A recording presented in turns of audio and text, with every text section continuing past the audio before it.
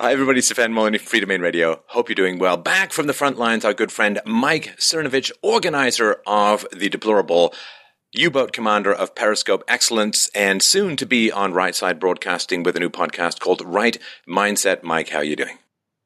Doing great, man. Good to be back and to be...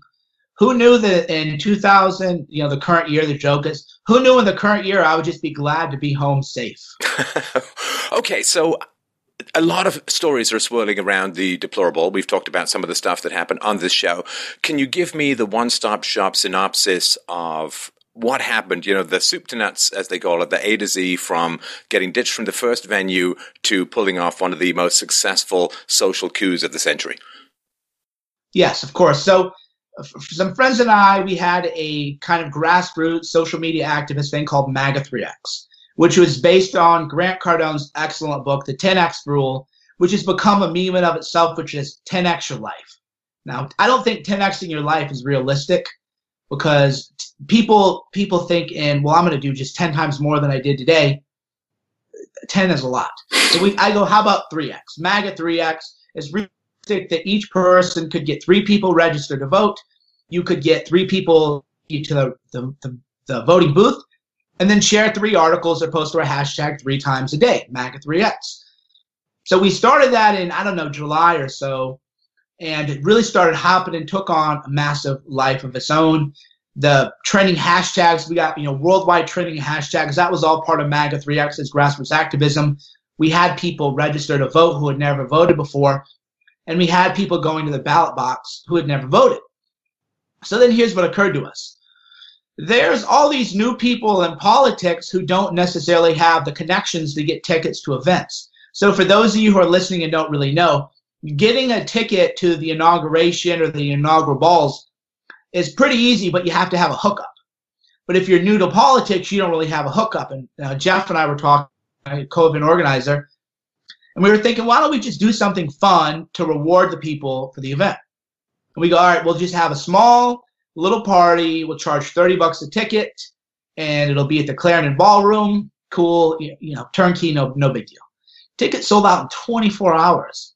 We thought, oh man, we should have charged more for the ticket. We should, because we didn't want to. It wasn't a profit-making venture. Which it was actually the ticket price wouldn't cover the venue price, but we knew larger donors would kind of step in and cover the delta. So we go, man, this is pretty crazy. 24 hours, and cool, great. Though we'll have 500 people. So the Clarendon Ballroom got cyber harassed by Hillary Clinton supporters. He goes, how can you allow this hate group in your venue? And they go, we don't know anything about the venue. So then the Washington Post is calling me saying, hey, are you guys like ripping people off? The Clarendon Ballroom is saying that they don't know anything about the Deplorable. So you know me, what did I do? Thank God for social media. I went on Twitter, Periscope, here's a screen cap, here's a proposal, it's $32,000, here's the person we talked to. So then a lot of people didn't like that, and they called to complain, quite civilly, I might add. But you know what came next? We're harassing them. We're threatening them. Because if the left throws a brick at us, that is activism. But if we leave a bad Yelp review, we're terrorists, committing threats. It's just the landscape now, right? So then we said, you know what? And Jeff and I, we kind of share this mindset of just like, living well is the best revenge. We're going to really show you. We're going to F you. We're going to show you what's up. So we go, we're going to have, so went from a small little party to we are going to have the biggest, hottest, most in-demand inaugural party, and we're going to have it at the press club because of our sort of acrimonious relationship with the media. We like the meta of it. Thought, man, this is going to be a lot of fun. So we said, okay, we're going to have it at the press club. The press club was a lot more expensive than the Clarendon, but you got to have that MAGA mindset, believe in yourself. We said, all right, so we're going to have it at the press club. We released another 500. By the way, we honored the $30 tickets. And we said, okay, in hindsight, we should have refunded those and resold them, but whatever, all's well that ends well. So all right, we're going to honor the 500 tickets, and we're going to sell 500 more. And these next tickets were like $99. They sold out in like an hour and 40 minutes. We go, oh, wow, okay, and then it was like drama, city. From then on, Mike, can I have tickets? Can we have tickets? Why aren't you giving me tickets? Nobody's answering my emails. We had people who were kind of part of MAGA 3X and was working with me or working for me, however you want to word it. they wanted to do sabotage. Unconsciously, a lot of people, and you know this because you've done a lot of work on yourself, a lot of people unconsciously don't believe that they deserve success. So then what happens is they begin to self-sabotage to remove themselves from a situation. It's a very common human foible. And we had people begin to self-sabotage due to low feelings of self-worth. And of course, that was unfortunate. But as you know, you have to do a lot of work on yourself, because I've self-sabotaged before too. This isn't a unique thing.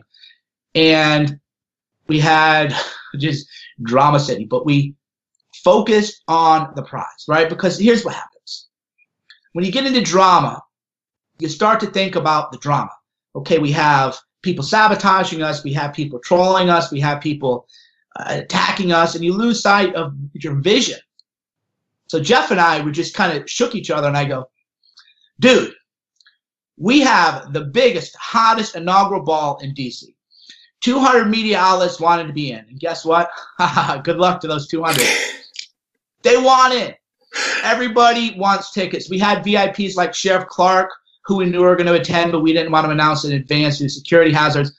I said, what an amazing opportunity this is. We can now redefine not only the new movers and shakers in town, not only are we rewarding and celebrating the people who made all this possible, but we are saying we can define the new right to mean whatever we want it to define now. Because as you know, life is imposition of will. We are, so I said, focus. We have an amazing opportunity. We are going to impose our will on Washington, D.C. We are going to define the right on our terms. So we got in the right mindset. Next thing you know, James O'Keefe, a great American hero, citizen journalist, Project Veritas, report that they want to put this group, Disrupt J20, a terrorist organization, wanted to put acid into the ventilation system.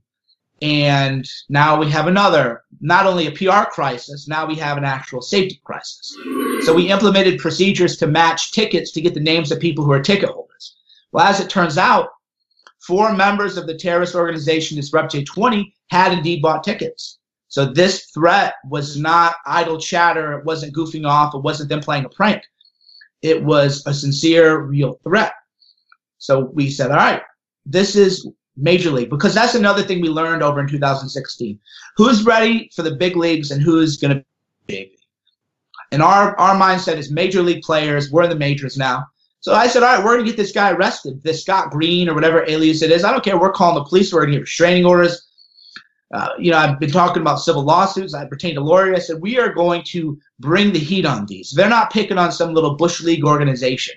This is Major League. We're going to send a message to the terrorist organizations and to everybody who wants to do us harm. So we got the guy arrested. Criminal charges. One of the terrorists is facing criminal charges. The other terrorists are being searched for now. There's a manhunt. Well, I don't want to overstate it as in federal marshals kicking down doors, but the police are looking for them. They're in the system. And they are in for an unpleasant surprise because they were on Twitter kind of taunting me, saying nothing's going to happen. And I said, all right, just so you know, you're in the matrix. So we got terrorists. So let's go back. We'll go back. So we had a small party, no platforms, bigger party, self-sabotage and drama, PR crises. Now we have terrorism, terrorists trying to come into our venue. We haven't even had the party yet. So the party hasn't even happened. We thus developed a very intense strategy of security with the press club so that there was no in and out privileges, including me. I tried to leave to cover the protests outside, and they go, you can't get back in, sir. And I said, but I got the band. I got the red band. They go, this is the line, and if you leave, you can't come back. I said, all right, man, my own party. But I liked it, though, because I knew if they're going to be hardcore on me, they're going to be hardcore on everybody. So we go in, and, of course, they're massive. I don't even want to call them protests outside because they aren't. The Million Woman March, I have nothing, even though I disagree with them politically, I have nothing but good things to say about that 3 million or whatever woman march. Why? Because I'm not anti-protest. I support people going into the street and expressing their political opposition. I might think it's vulgar to have 12-year-old girls with, talking about, I might not think that's good parenting for little children to be talking about vaginas and vulgarity like that. I might not think it's good parenting. but I definitely support that right, and I don't have a beef with that. But what was happening outside our event, straight on riots. They were throwing bottles at people. One guy got his head cut open. He was hit by a flagpole or something like that outside the deplorable. So riot police were there. They were ready. There was this line of people. On the one hand, you had the press club. Then there's a line of the police, and then behind them is the protesters / rioters. Ultimately, they had to be pepper sprayed to be dispersed because they completely lost touch, right? So me, the whole time, there's only a few people who can even leave the venue, because once you're in the party, you can't even get back in, right? So by the way, those of you listening, apologize for boring you with details, but I'm just trying to let you know, because we've had some criticism about the deplorable. The security was so tight that if you went to the event itself and you walked out, that was it. You couldn't go outside to smoke or anything. There was no in and outs because we didn't want anybody to get hurt. So I'm one guy with the red band, and I'm running down, and I'm like, all right. And I'm so in the zone, and people are like, Mike, and I go, I didn't think so many people would recognize me. I thought a few people would here and there, and I was like, oh, okay. So I'm trying to manage the protests, the security, the ticket issues, the ticket drama. Meanwhile, I'm supposed to speak. We're supposed to have programming, and it's one of those game time decision things where the programming was supposed to start at 8:30, then 9:30, then finally, 10 o'clock. Programming started, so we're running around. There's protests outside, but inside, man, people had the best time. And I'll even sort of tell you what happened at the very end. At the very end, I'm talking to the press club people, and I said, thank you. And they go, no, thank you. And then I just looked the guy in the eye, man to man. And I go, no, look, I know that you dealt with a lot of drama. I'm sure that you got a lot of pressure. I'm sure that you had to withstand a lot of criticism for having our event, and I want to just sincerely thank you for everything you did. He goes, you know what, to tell you the truth, you guys are welcome back any day. I know that we don't agree politically, but the professionalism was so high that I'm actually glad that you came and that we were able to come together as a people. And that was how great the press club was, and that was how great the people inside were. There was no drama inside. Even if you have a gathering of 1,000 people, you're necessarily going to have bad behavior just by the law of large numbers, right? 1,000 people in church, you're going to have something. Nothing. No drama. Nobody. Everybody was just there to have a great time, to celebrate the event, to meet people that they only knew from Twitter. I ran into a lot of people who are big fans of your show. So it was very, very high vibes, very, very, very good time. And even the media couldn't hate. It's kind of funny. Even the media couldn't really hate on us. I've never gotten good media coverage in my life. But the media coming to the floorball was like, uh-oh, these guys are real kind of packed ballroom, big crowd. The people loved me. They were cheering for me. So there was no way to even spin it as negative towards me. So oddly enough, the event got favorable press coverage. I didn't even know how to handle it. I'm like, wait a minute, I don't have to find who wrote this article and call him a con man or something, call him fake news. I was sort of at a loss for words. What do you do when they're not lying about you? I don't know. I guess I linked to the articles was the only thing I knew how to do. The James O'Keefe thing must have come as a big shock. And this, of course, to me, this is the kind of stuff that the mainstream media should be doing rather than chasing down people they consider new right and making up nonsense about them. They should be trying to infiltrate. This is how journalism used to work a long time ago, when people actually cared about getting the facts down. But what was it like for you to see people planning on disrupting? Now people say, oh, it's like a stink bomb. No. It's much more serious than that. Much more serious than that. This stuff, if you have trouble breathing, if you have asthma, this stuff can mess you up. If I remember rightly, this kind of acid in the vent system, if it hits open flame, can be, combustible, can be flammable. This could have been a very, very big disaster. All round. And what was it like just looking at these videos? Because this kind of hit you by surprise, as I did think all of us. Looking at video of people planning this kind of stuff at a party you're throwing. And moreover, they wanted to set off the sprinkler system, and one guy was a firefighter. So I'm actually going to report him to the Maryland Firefighters Association. I'm going to destroy these. I went into warfare mode. I went into, F you, this is war now. You want to commit terrorism on me, on my event. You want to attack. I knew a friend of mine had a pregnant wife. What if during that stampede of people, when fire alarms going off, acid is in the ventilation system, carnage and chaos, and there's a bottleneck of people, there could have been babies murdered, right? There could have been a miscarriage. I took this as a threat to the lives of everybody who was going to go there, and I treated it that way, and I was livid. So again, I have enough legal experience. I went into lawyer mode, warfare lawyer mode, contact with the FBI, and contact with local DC police. I hired my own lawyer. And we got it. Again, that's why we had no events in there. They're shook up now. That's why they didn't come to my brunch. I had a kind of a fun little friendly brunch 2 days after the deplorable, and they didn't show up because they're realizing now you come to my events, if you want to threaten us, you're going to end up in prison. And we are pursuing federal charges. The FBI is aware of it. They don't think it's funny. The Attorney General, Jeff Sessions, personally knew people, pregnant people, who were at that event. And they don't think it's funny at all that this Disrupt J20 people wanted to potentially have an unborn child. Maybe that's their thing because they're pro, partial birth abortion. But we don't think that's funny at all. We don't consider it a prank. They haven't even begun to realize the ton of bricks that's going to fall on their head. Well, I feel this with the left as a whole. The feeling I get, Mike, is that they've kind of gotten away with a bunch of stuff in some ways. They've not been pursued. It's been sort of wink, wink. You're just protesters. You're kids who don't like things and you're expressing yourself and so on. And again, I'm like you. I'm like free speech to the max. Free speech, 150%. I can listen to just about anyone make any case because I can think for myself and rebut bad arguments with good arguments. So I have nothing to fear from language. I have nothing to fear from free speech. But this stuff, this is pure viciousness. And I think your work, the work of James O'Keefe, has got to be doing something to begin to paralyze this infrastructure. Now they don't know. They don't know who might have a hidden camera on them. They don't know what might drop next. They don't know how they might be found out or how they might be infiltrated. This is a paralyzing set of events, I think, for some of the feral left, and good. I mean, that is not free speech. That is the very opposite of free speech. That's threatening people with dire physical and financial consequences for the mere exercise of freedom of association. Yeah, it's terrorism. It's the definition of terrorism. And people said it was hyperbole to say, oh, you're saying they're trying to kill you. They were just, no. If you create a situation that causes a bottleneck of people, actually in fires, that's how most people die, is they actually stampede over each other while they're running to the doors before anything happens. We've seen it at soccer stadiums where there's a big stampede of people die. It was attempted murder and it was domestic terrorism, and we're treating it that way. And yeah, they are shook. And I'm not going to announce it now because I want them to just live in dread. But there's more coming their way legally.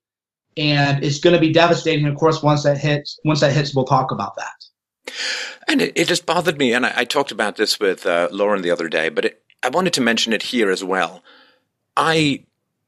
I'm torn. I mean, what these people are doing, absolutely horrendous. I think about some of the young kids, how much they've been indoctrinated by their educators, how much they've been manipulated by the media into think that they're on the side of angels and light facing satanic Hitlerian forces on the right, how much they've been misled, how much they've been pumped up. And of course, their educators don't get fired. And the media have their comfortable air-conditioned offices and often multi-million-dollar salaries, and they just retreat back to those. But these kids, some of these kids who are being arrested, facing felony rioting, 10 years, $250,000 fine. I mean, their lives could conceivably be utterly destroyed. And it bothers me how much wiser, better connected, more educated, maybe even more intelligent people seem to just be using them as pawns and just tossing them aside. It's very exploitive, in my opinion. Oh, 100%. And it's a violation of any kind of personal ethics and human decency, because if I wanted to, I have a lot of younger men listen to me. And as you know, younger men can be impressionable. If I wanted to, I could have them, doing things. But I would never do that because I'm actually the opposite. Sometimes they get mad at me because they're like, come on, Mike, we need to be a little bit more hardcore. And I'm saying, no, I want you guys to not be, because I know the legal implications of what can happen. I know that one bad decision can follow you around for the rest of your life. I have a fiduciary duty to the people who listen to my stuff and watch our videos and everything to keep them out of trouble. Now, of course, people have free will and they're going to do as they want. But my duty is to say, no, above board, keep it legal. We don't do things like they do. But these professors and the media too, they rile these people up. They tell people the other side are Nazis, and then they write articles saying, oh, it's okay to punch a Nazi. It's okay to kill a Nazi. And then they define everybody as a Nazi. So they are inciting mobs, and I've said that American media acts in many ways like an ISIS type of terrorist organization. Yes, so the media is defining everybody as a Nazi who voted for Trump or supported Trump. And then the media is saying that anybody who wants to punch a Nazi is morally justified in doing so. But then when there actually is violence, the media says, we're not responsible for this. What are you guys talking about? What are you saying? We're just innocent people. They are using these young people as their useful idiots and as their foot soldiers and as their pawns. And it's atrocious, morally speaking, ethically speaking, that the media does this.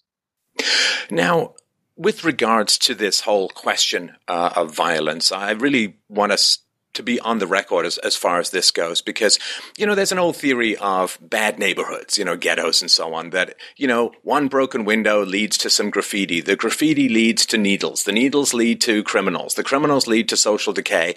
And there's this idea that if you fix the stuff at the beginning, repair the broken windows, take down or paint over the graffiti and so on, that you're going to prevent this kind of snowball from occurring in neighborhoods and dragging them down to the sort of very pits of hell that they can inhabit, as we see in modern American cities in many places.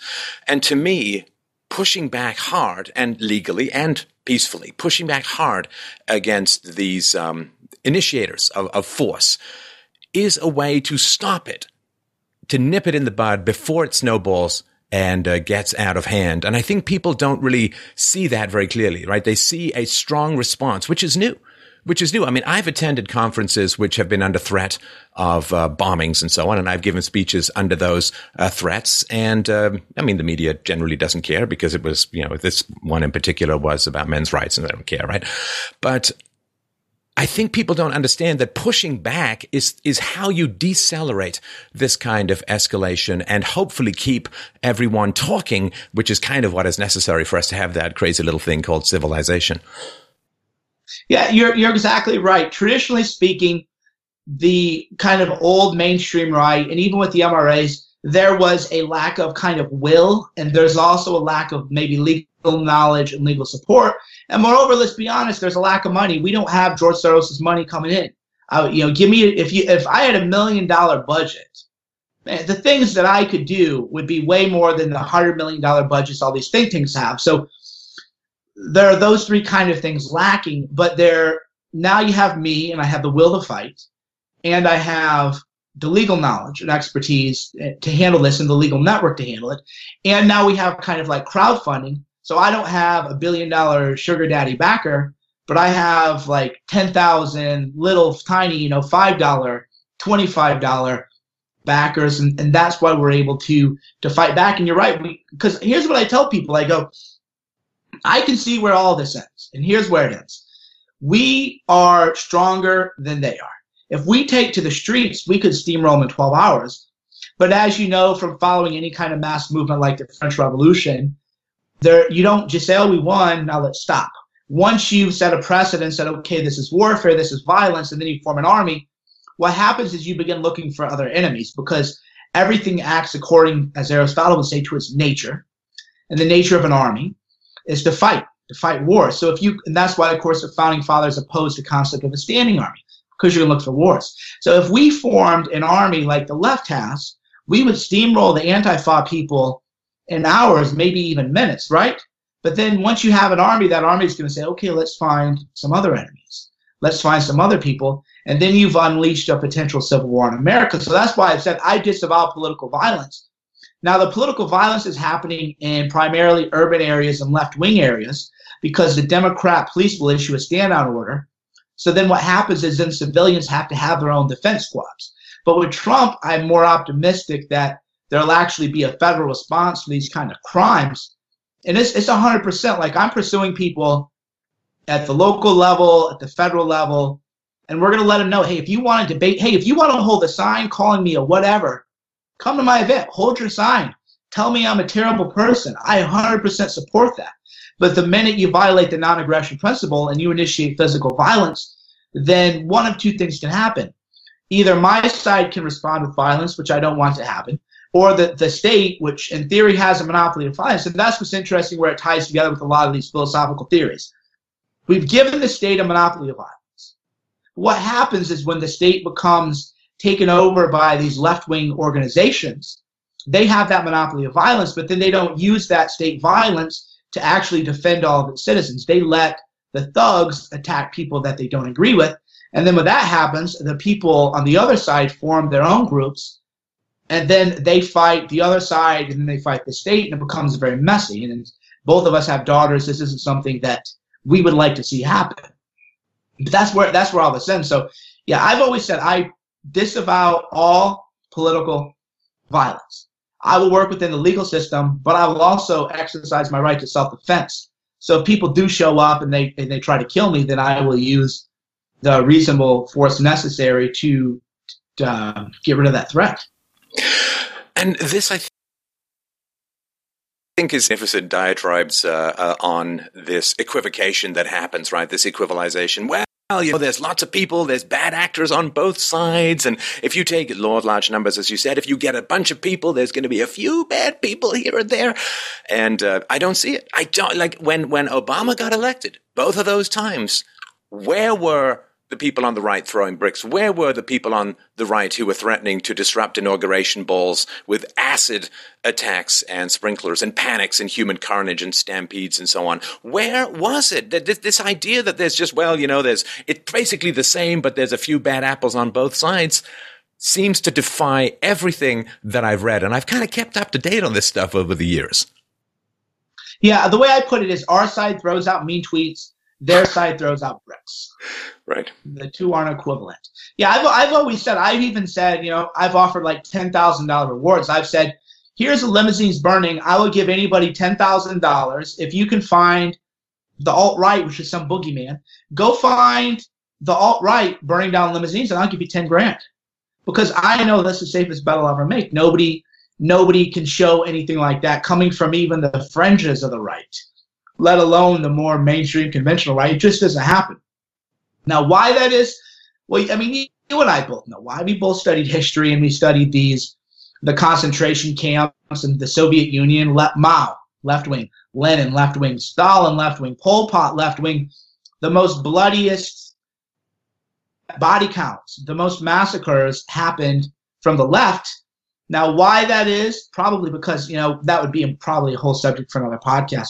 Probably because the collectivist mindset would say that anybody who doesn't fall into this collective has to be assimilated in some way, and if so violently, or removed because it's this collective mass, whereas our side is more individualistic, and because of that we have a greater tolerance for disagreement and dissent.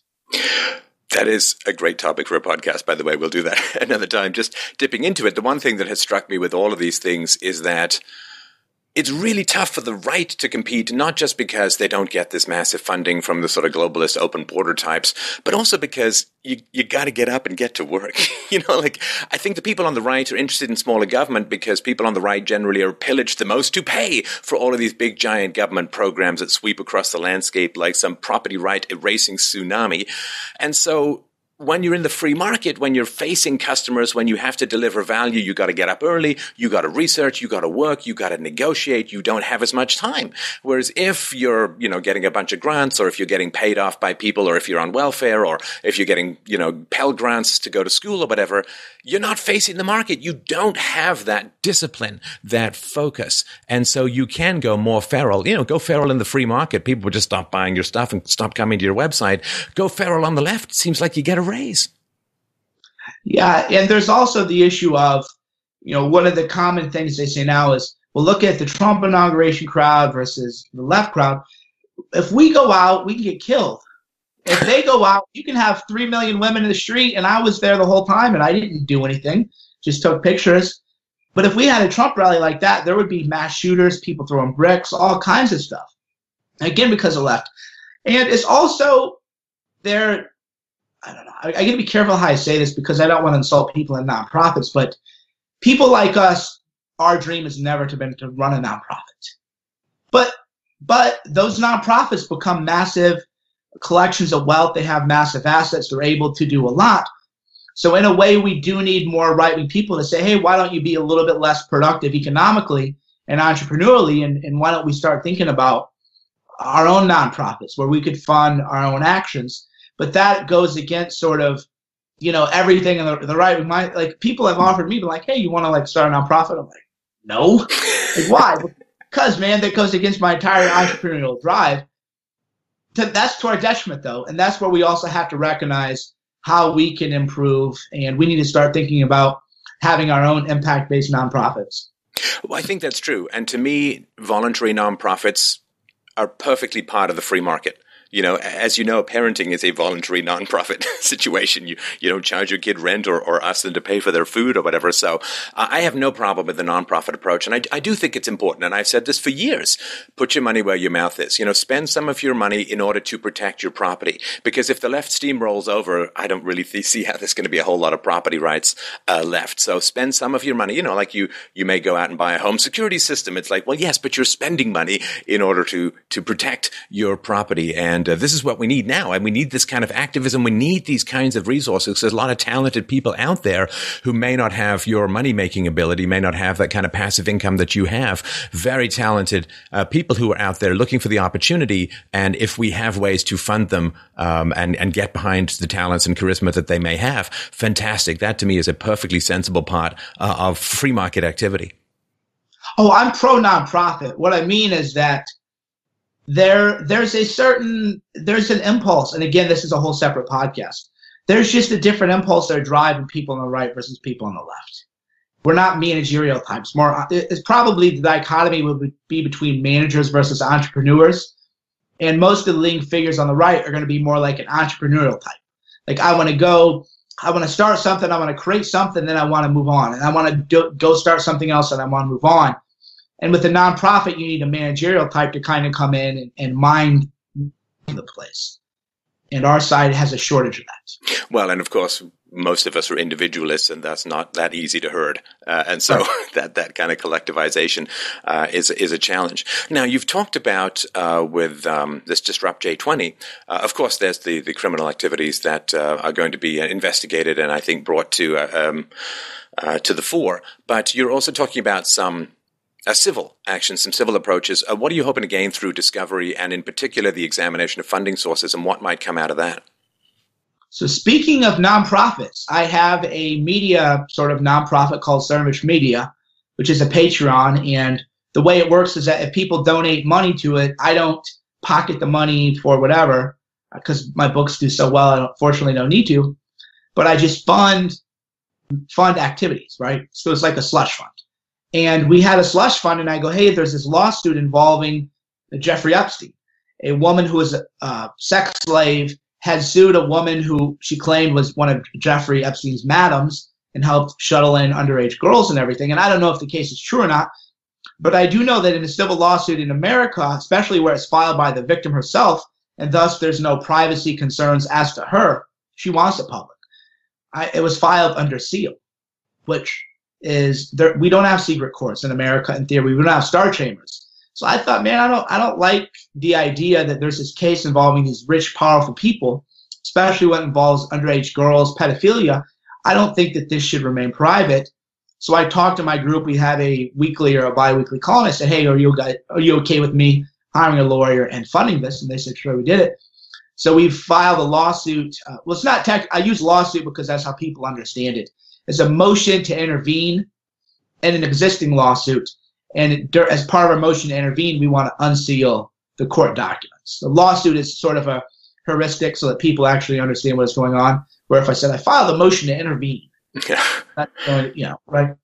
So, but we hired a real lawyer, it's a real deal, legal system. There's going to be a court appearance and a hearing, and we're going to find out what is in this motion. Now, it might be a very boring motion. We don't know.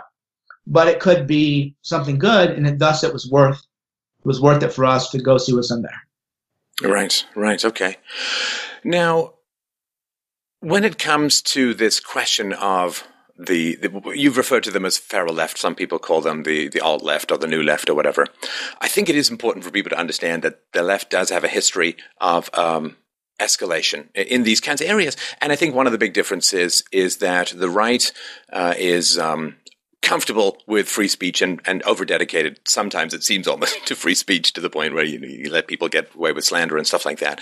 But there is a free speech commitment on the right. There's less of a free speech commitment, in my view, on the left, which is why they escalate and why they get aggressive. But they don't have the tools to fight back, or maybe they're kind of in the wrong. And this is why there's this massive escalation of like civilization splitting rhetoric of, we're perfectly moral and nothing we ever do is wrong. They're perfectly evil and everything they do is immoral. And there's really no negotiation when you polarize to that degree. And there are, of course, some concerns that the traditional left has that I share. I would love for poor people to do better and to find their way out of this welfare swamp underclass. I would love for there to be less, foreign interventions by the American government. There are countries the world over who are overjoyed at the prospect that America might start putting its own interests first, which means it's a whole lot less interfering in other countries. And there's lots of ways in which some elements of the left, and thinking, the reasonable elements of the left, the Dave Rubins and so on, we can all work together to achieve goals that we're all going to consider good, no matter how we're going to approach it. You can get to Las Vegas from the north or from the south. If you've got the same destination,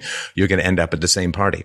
But for that to occur, there has to be a focus on the left of tamping down its own aggressive elements. And this is what I think is important, because it's not that there's a minority. Of course, the majority of people who are protesting were not violent on the left. But it's the reaction of the media and the reaction of the left as a whole. As you point out, if people on the right get violent, should that ever occur, people like you and I will be tamping down on that hard and pushing back against that hard. I don't see that same impulse as strongly on the left to tamp down and try and claw back their own more aggressive elements. Yeah, and that's been to their detriment. So what you said, there's so much to unpack. And one is the reason the left is so out of control traditionally is because it's a counterfactual position. Collectivism is counterfactual. The current cultural Marxism is counterfactual. Saying that white people are evil and responsible for all the ills of the world is counterfactual. And when your ideology is counterfactual, you're necessarily going to react in violence because reality isn't going to agree with you. You can't persuade people of something that isn't true. So that's one issue. Another issue is that the left developed this norm of don't punch left, let your ferals run out of control. So then a lot of people on the right go, well, we should be more like the left. Don't let we should never punch right kind of thing. But what is happening is the left wing, by never punching left, they're actually imploding. So there was this happened yesterday or the day before. The DNC now, they held a meeting. They go, the reason we lost the election is because white people talk too much. And a white woman was saying that she needs to stop white people talking. I can think of one switch on a mic that could help that right now. But yeah, I fully support these white people in the DNC right now talking. So the norm of not punching left, they're actually starting to own this. And that's why when people go, Mike, quit punching right, I say, look, I've watched what happened with the left. The people who want to throw up Nazi salutes are a freaking liability, not only to any progress they're doing, but to my own personal safety to get even looped into that kind of crazy stuff. So yeah, the left, they have turned the other way, right? While their little foot soldiers did all that stuff. But now there's limousines being burned down, and the limousine that was burned down was owned by a Muslim immigrant. Talk about the law of unintended consequences, unintended victims, which is again why I'm a fan of the non-aggression principle, because I know that if my guys, went to the street with the way they did, then we would have unintended victims, and I don't want that to happen. Let's minimize casualties as much as we can, right? So let's just not do that. So now, though, the left is faced with this issue. Trump won. The new right is taken over. Their little foot soldiers are burning down limousines, rioting, looting, committing crimes, assaulting people. And now the DNC is debating how much should we tell white people they suck. They're hurting. And it's going to hurt them even more in 2018 and 2020. Well, I said this for about a year and a half before the election, that it was winner take all. This election was winner take all. And the social justice warriors who seem to have taken over significant swaths of the Democrat Party, pushing out the more sensible elements, either to non-political, apolitical, or even pro-Trump activities, they are making a lot of noise, and they don't seem to have the capacity for basic reality feedback loops. We lost, we were rejected, we were vilified, and they just, all they have is escalation. And that to me is I hate to see this happening to an institution that did have some value to offer to American society. But at this point, this escalation is they're going to go the way of the Whigs. I mean, it's almost going to scrub their entire influence from American life, not just for a while, but potentially forever. Yeah, there's going to be return of the new. It's going to be a new middle and a big middle. So people like Dave Rubin are actually going to be almost far left now, because the left is so loony over here that even people who might not be that far left are actually far left. Me, I'm going to be like moderate right wing, even though under a traditional understanding of right, like I would be pretty far out there, because the crazies on the left, rather, because the Overton window, people view the Overton window as only one way. They think if you shock troops on the left are fighting left, then they're going to make us go left. And then the people on the right go, just let the right-wing lunatics push us right because they'll switch the Overton window to the right. But there's a point where you go too far, which the left has done, where rather than move the Overton window left, it is now swinging right and swinging to the right, because people are thinking, well, wait a minute, liberalism is riots. Liberalism are cars being started on fire, flashbang grenades, bricks being thrown. So rather than keep moving the Overton window left, these far right groups have actually swung it in our direction, which is fantastic for me. Sorry, the far left groups? Yeah. Far left. Okay, just wanted to make sure we get that. Because there's a that's the thing, there's a counter reaction. Right. So people, if you have a very simplistic understanding of humanity and human movements, you think, well, just let the people on the left hit it real far left, because that's going to shift everything to the left. That's true until you hit so far that people think, whoa, there's riots in the street now. Cars are on fire in the middle of Franklin Square in D.C. So there's going to be a massive counter reaction to the right, which is what has happened. And that's the left's fault. Right. No, this, and for me, for decades, I have seen this left trend. And I got to tell you, Mike, I was this close to giving up on the possibility of a backswing. And, fortunately, I think because the internet is out here and we're able to deconstruct these media narratives in real time, we've given people the information that otherwise would have been hidden or suppressed or avoided to be able to help stimulate this kind of, I don't want to say blowback because that sounds like a bit too aggressive, but this sort of correction, I guess you could say correction to what's going on, because the three mainstays that are propping up the left, the media, academia, and the paralysis of law enforcement, I think that has occurred against leftist agitators under Obama and under the previous Attorney General and so on. This is all corrected. Like, the left is out there with these face masks and doing all this crazy stuff. Like there ain't no new sheriff in town, but I think they're going to find out pretty quickly there damn well is. Well, and that's what I told people about the J20 or Disrupt J20 terrorist group. I go, set aside morality. Whenever you want to understand people, a lot of times just set aside morality and just look at it in terms of incentives and rationality. If you viewed it that way, it's perfectly rational for them to think that they're going to come in and put in acid in the ventilation system, set off sprinklers, and kill people. Why? Because they've gotten away with it for 20 years. Because Obama, remember when the Black Panthers had baton bats at a polling station in Philadelphia? They were prosecuted by the Department of Justice. And the Department of Justice had said this is wrong. They issued an injunction against them. One of Obama's first acts as president was he said dismiss the case, even though DOJ had won it. Right? So that's real intimidation. So Obama had said, hey, if you go to a polling station, you got a billy club and you're in a military uniform, well, if you're on the left, that's perfectly okay. So it was actually rational for this Disrupt J20 group to engage in terrorism because they've gotten away with it. But now they're reality, 250 of them are in jail now, 10 years in prison. It won't be a rational decision anyway. Life is ultimately, public policy is about incentives, and the incentive structure is going to change.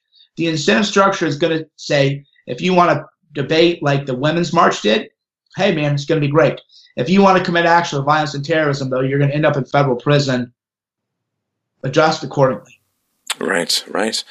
What do you think is going to happen? I've been following Spicer and the media and these press conferences and the shock and horror of the left-wing media being called out on falsehoods. He started his first press conference with, okay, here's a list of falsehoods I saw over the last 24 to 48 hours, so clean up your act. How far? I mean, they're talking about having remote Skype dial-ins for the press conferences and so on, and they're giving press passes to alternative media. Do you think I have a feeling there's going to be a fairly big bypass of the mainstream media, which is going to cripple the mainstream media even more than that has been occurring before. Yeah, that has definitely happened. So they cried yesterday or the day before because Sean Spicer asked the New York Post, or let them ask the first question. And they go, it's a long-standing tradition that the first question is always asked by the Associated Press. New sheriff in town, right? I think the first question went to like Live Set Today or somebody, I don't want to get the details wrong, but these questions now are going to alternative media. Jim Hoft, who's been on your podcast, a great man, of Gateway Pundit, announced at the Deplorable that he now has a White House correspondent, which set him off. So the media is definitely freaking out, and the way I can kind of tell that a lot of them are freaking out is I'm watching the press coverage of me go from I'm just the most monstrous person in the world, be like, Cernovich isn't like, he's got his problems, I'm not saying we like him, but he's not quite the Frankenstein. So again, everything is about incentives, which is if you are going to just lie about Trump and lie about people in the movement, then you're going to get snubbed. And I think the Deplorable was actually a wake-up call for a lot of the media. Usually if CNN says, I want to cover your event, you're like, come on in. And we said, no, actually, CNN is deliberately blacklisted from our event because they are fabricators. They won't even tell the truth. And they're thinking, wait. So if we want to cover the big stories, we better not try to maybe set these guys up the way we would otherwise. So they're responding to a new incentive structure, which is based, again, on social media and going direct to the media. We can live stream our events. We don't need traditional media to write about it. Same thing with you. You're more hardcore than I am. I turn down 90% of media, and you turn down 100%.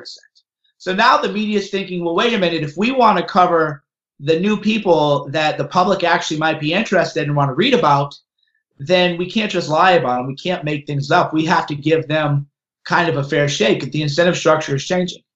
Oh, yeah, no, I mean, I get lots of people, you should talk to the media, you should get a job as a professorship at a university. It's like, yeah, let me do that right after I go back to the 14th century and start living in a monastery and copying out the Vulgate Bible by hand. I mean, this is new technology. Why would I want to get a professorship where I could at most influence a couple of thousand people over the course of a career when I can get a couple of million views or downloads doing one podcast, which is around forever? I mean, this shifting landscape is really fascinating, and I sort of view the media as, record companies in the age of the internet. I mean, it is becoming progressively more challenging for them to find the value that they add, even if they were delivering the news straight. I mean, it would be like, hey, Mike, here's how we're going to do this interview.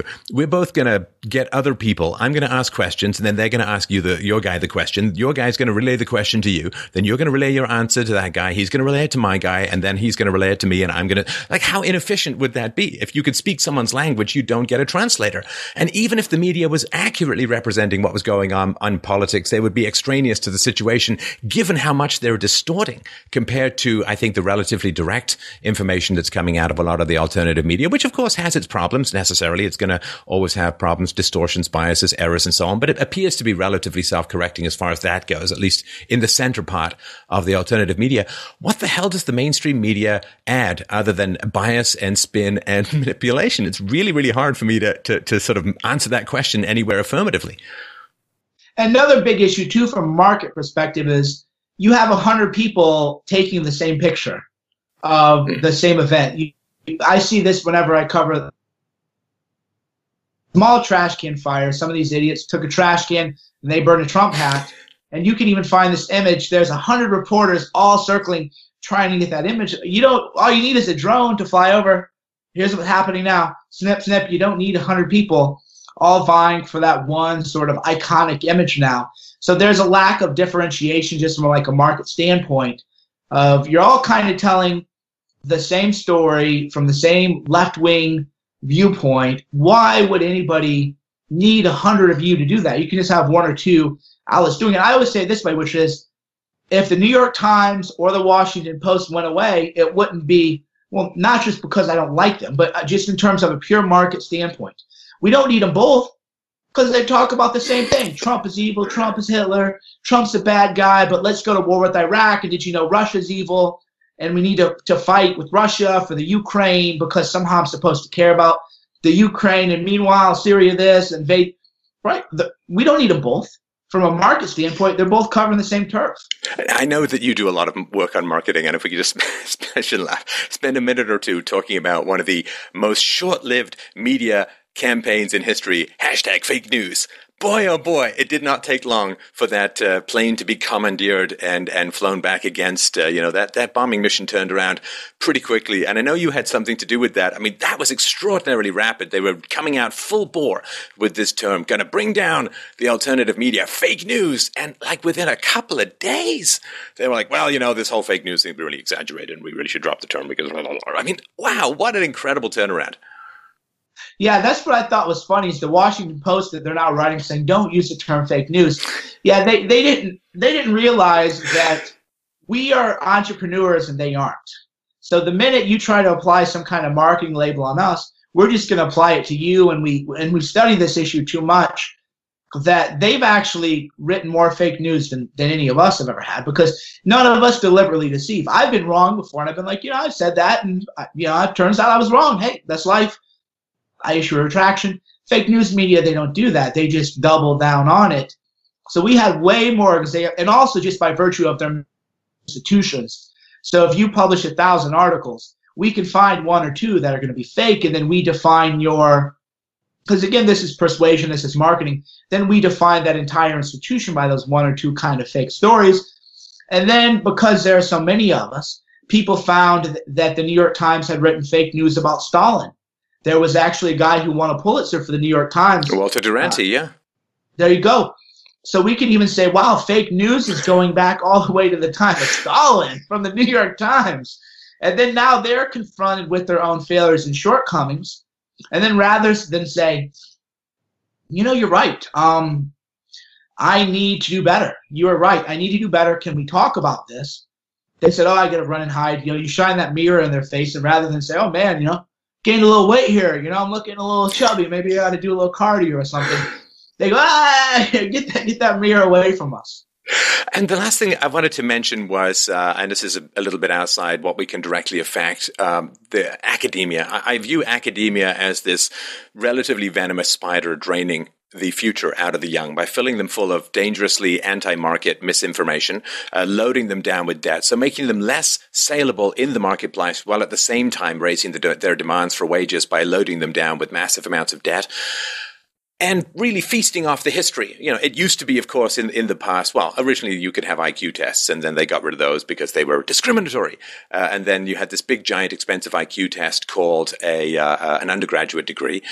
And then they just expanded, anyone can go to college. It's like, no, that's not. Anyone can be a basketball player. Anyone can be a headliner singer at Carnegie Hall. No, you can't.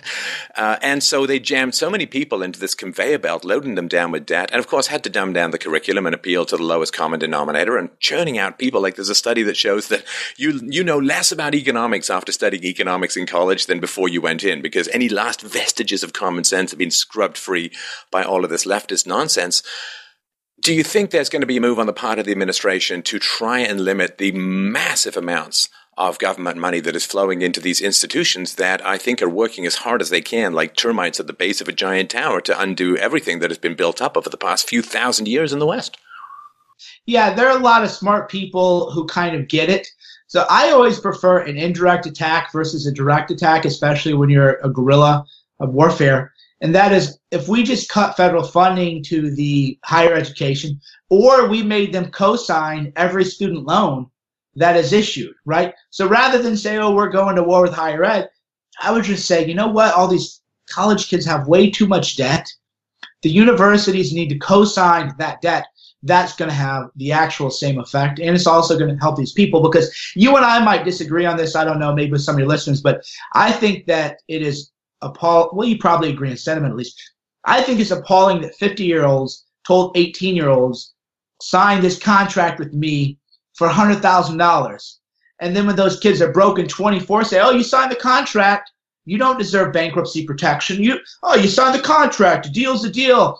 I think that is completely duplicitous and outright evil to create a bunch of debt peons. So in that regard, I'm also sincere. So yeah, we got to do something about higher education. Also, to higher education, the worst thing you can tell someone is to create an unrealistic view of the world, because then when they're life doesn't match that view of the world, they become quite angry. You need to tell people, hey, find your talent. Not everything that you want to do you can do, but if you look long enough, you'll find what you're good at. When you tell people, hey, go to college, get a degree, you're going to get a 6-figure job right out of college, those people are going to be angry when reality hits and they go, no, there aren't going to get any jobs, actually. Well, I agree with you about the 18-year-olds signing massive documents that put them into one of the few debts on the planet that, at least in the West, that can't be discharged through bankruptcy. I mean, that is a financial ball and chain that's going to follow them around for decades. You know, I've talked to people on my show who are like, you know, it feels like I owe more now than when I started paying. And it limits their opportunities. It lowers their sexual market value. It delays them getting married and having children and so on. I mean, it is catastrophic to, and of course, you know, the smarter the person in many ways, the more enthusiastic they are for college and the more they think they're going to get out of it. And so I think it is reprehensible. I mean, yeah, okay, they're 18, you say, well, they're adults and so on, but they've been raised in government schools and don't know their ass from a hole in the ground. They've been propagandized, like we talk about higher education, but the propaganda starts in kindergarten sort of onwards, so they don't know the sensible information. They're not being given the right information, and they're being given the wrong information by people that their parents tell them are entirely credible and have their best interests at heart, and they get it all from the media. You know, you got to go to college. You don't go to college, you're not going to make anything with your life. And so I do have a lot of sympathy for people who get into these kind of debt treadmills because they're not being given the right facts and they're not being given a good education. I mean, you could invest in education if it's going to pay off, and it may pay off not directly financially, but indirectly in terms of quality of life or wisdom. But they're getting a negative education. It's not only not preparing them for life, it's preparing them for absolute failure. I mean, if you're taught to hate the marketplace and having a job as being a slave and it's exploitation to exist in the free market and try and add value to other people's lives and so on, how are they going to go out and be successful? They're going to be resentful. They're going to feel like it shouldn't be this way. I should get free stuff. I want robot mommy cities to take care of my every need. I want all this. It's going to make them fundamentally unemployable. And employers don't want people who feel that they're showing up at a slave farm or descending into the salt mines of Kessel every time they show up to do a job. We want people who are enthusiastic, who want to give value, who understand what it means to give value and to exchange value in the free market. And from certainly the arts degrees, I mean, engineering and doctors, you got to have that kind of license. But in the arts degrees, they're being turned ferally and rabidly anti-market. And then they graduate with all this debt and a hostility towards the only free market mechanisms that are going to be able to help them pay off that debt. I think it is really a form of modern serfdom. And the fact that they're legal adults when they're lied to about this stuff, I completely agree with you. Maybe you can't throw people in jail with it because it's a voluntary contract of fine. That doesn't make it right. Yeah. All right. People want education. They got to listen to podcasts. Well, one last thing. So this is something that I've really noticed. So I did a show recently talking about, you know, how angry I was that people I care about and people I have strong affections for and alliances with, yourself and Gavin and Lauren and other people, were attacked in these kinds of feral ways. And a night of joy turned into a night of joy and anxiety, you know, which is, you know, not as much fun as a night of joy. And I asked people, you know, well, what are you doing when you're not working? There's so many people who are unemployed. I did this in the presentation on Obama's presidency. 94 million people out of the workforce. I said, well, what are you doing? Now, I know it's a self-selecting group. It's not a statistically relevant survey, but it's interesting nonetheless. So many people are out of work at the moment, and what are they doing? They're going to YouTube. They're going to podcasts. They're getting themselves educated. And I think that's really fascinating because it hadn't really occurred to me just how having people out of the workforce and having them frustrated and having them not knowing how to get to the next phase in their life, how much that is turning them to look for answers outside of the answers they've been provided by the media, by the educators, by the academics and so on. I think it's actually this sort of pause of people being out of the workforce, I think is helping them turn to alternative media, to alternative explanations, and I think factual understanding of what is going on in the world. And it is really fascinating to think, you know, the welfare state funds people who want more of the welfare state, the unemployment funds people who want more unemployment. But among those who are willing to examine alternative information, this pause being out of the workforce, I think is arming them with a lot of facts they might not otherwise have gotten. No, 100%. So it's weird, you know. Maybe the messed up systems are actually going to be what raises people to a new level of human consciousness. We can hope. We can hope. All right. Well, I just wanted to remind people that if you want to follow Mike on Twitter and If you're not, I have no idea what you're using your computer for. So follow Mike on Twitter at twitter.com/Cernovich, Cernovich. His excellent blog, you want to subscribe, of course, to that. You'll get a lot of it through the Twitter, but get it anyway. DangerandPlay.com, off an old Nietzsche quote. And Mike, U-Boat Periscope Master, as I mentioned already, at periscope.tv/Cernovich. Thanks for everything that you're doing. I think that we can hopefully tamp down on these eruptions of aggression and get back to having a civilized conversation as best we can. There's no way forward except that, and I think you're doing an essential job in trying to keep civilization on course down this road of conversation rather than, words, not bricks. It seems like something you shouldn't have to say, but apparently we do.